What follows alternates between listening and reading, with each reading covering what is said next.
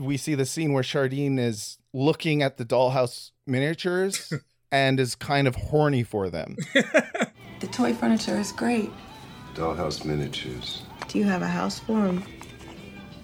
No, I just make them and sell them. That seems kind of sad. You should have a house for them. Which I kind of love in a way, because there is something about Shardine. I feel like most of the strippers at Orlando's would be like, why do I have to sit here and watch you make dollhouse furniture? And instead they were like, nah, let's make her low-key fall in love with him. Maybe Lester and her have a giganticism fetish where like he wants her to be a giant who smashes him and all her furniture and everything. Yeah. I want you to call me a little boy. Please. It's what I like. So in order to flip Shardine, they decide that they are going to not just show the pictures of her dead stripper friend Keisha, but Kima's like, nah, I want to do better than that. And they take her to the coroners to show dead Keisha in a gurney. And too far, I think. Don't think pretty rough.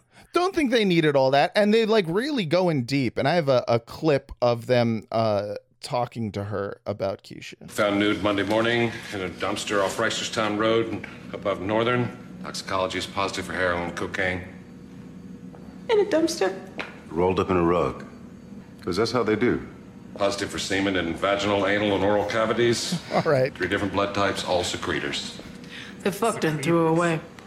I mean, at this point, I'm like, the coroner coming back and like, oh, I have some more information. I have hold on. Also, there was cum everywhere. He was just itching to say it. He was itching to say it, right? Positive for semen, vaginal, semen, anal, semen, cocaine. They're like, Dave, not now. We've already got our point across. We got her, Dave. I have this brain scan that shows she was very sad when she died. She was thinking about sad things. It's like so over the top. They do not need to keep this going. It's like, all right, well, I have a copy of her diary in which she says all of the things that make her cry. Also, it works in the show, but it's maybe not the best strategy to be like, human life is nothing to these people. They will kill you for nothing. You're going to go undercover with a microphone. And yeah. Do you feel safe?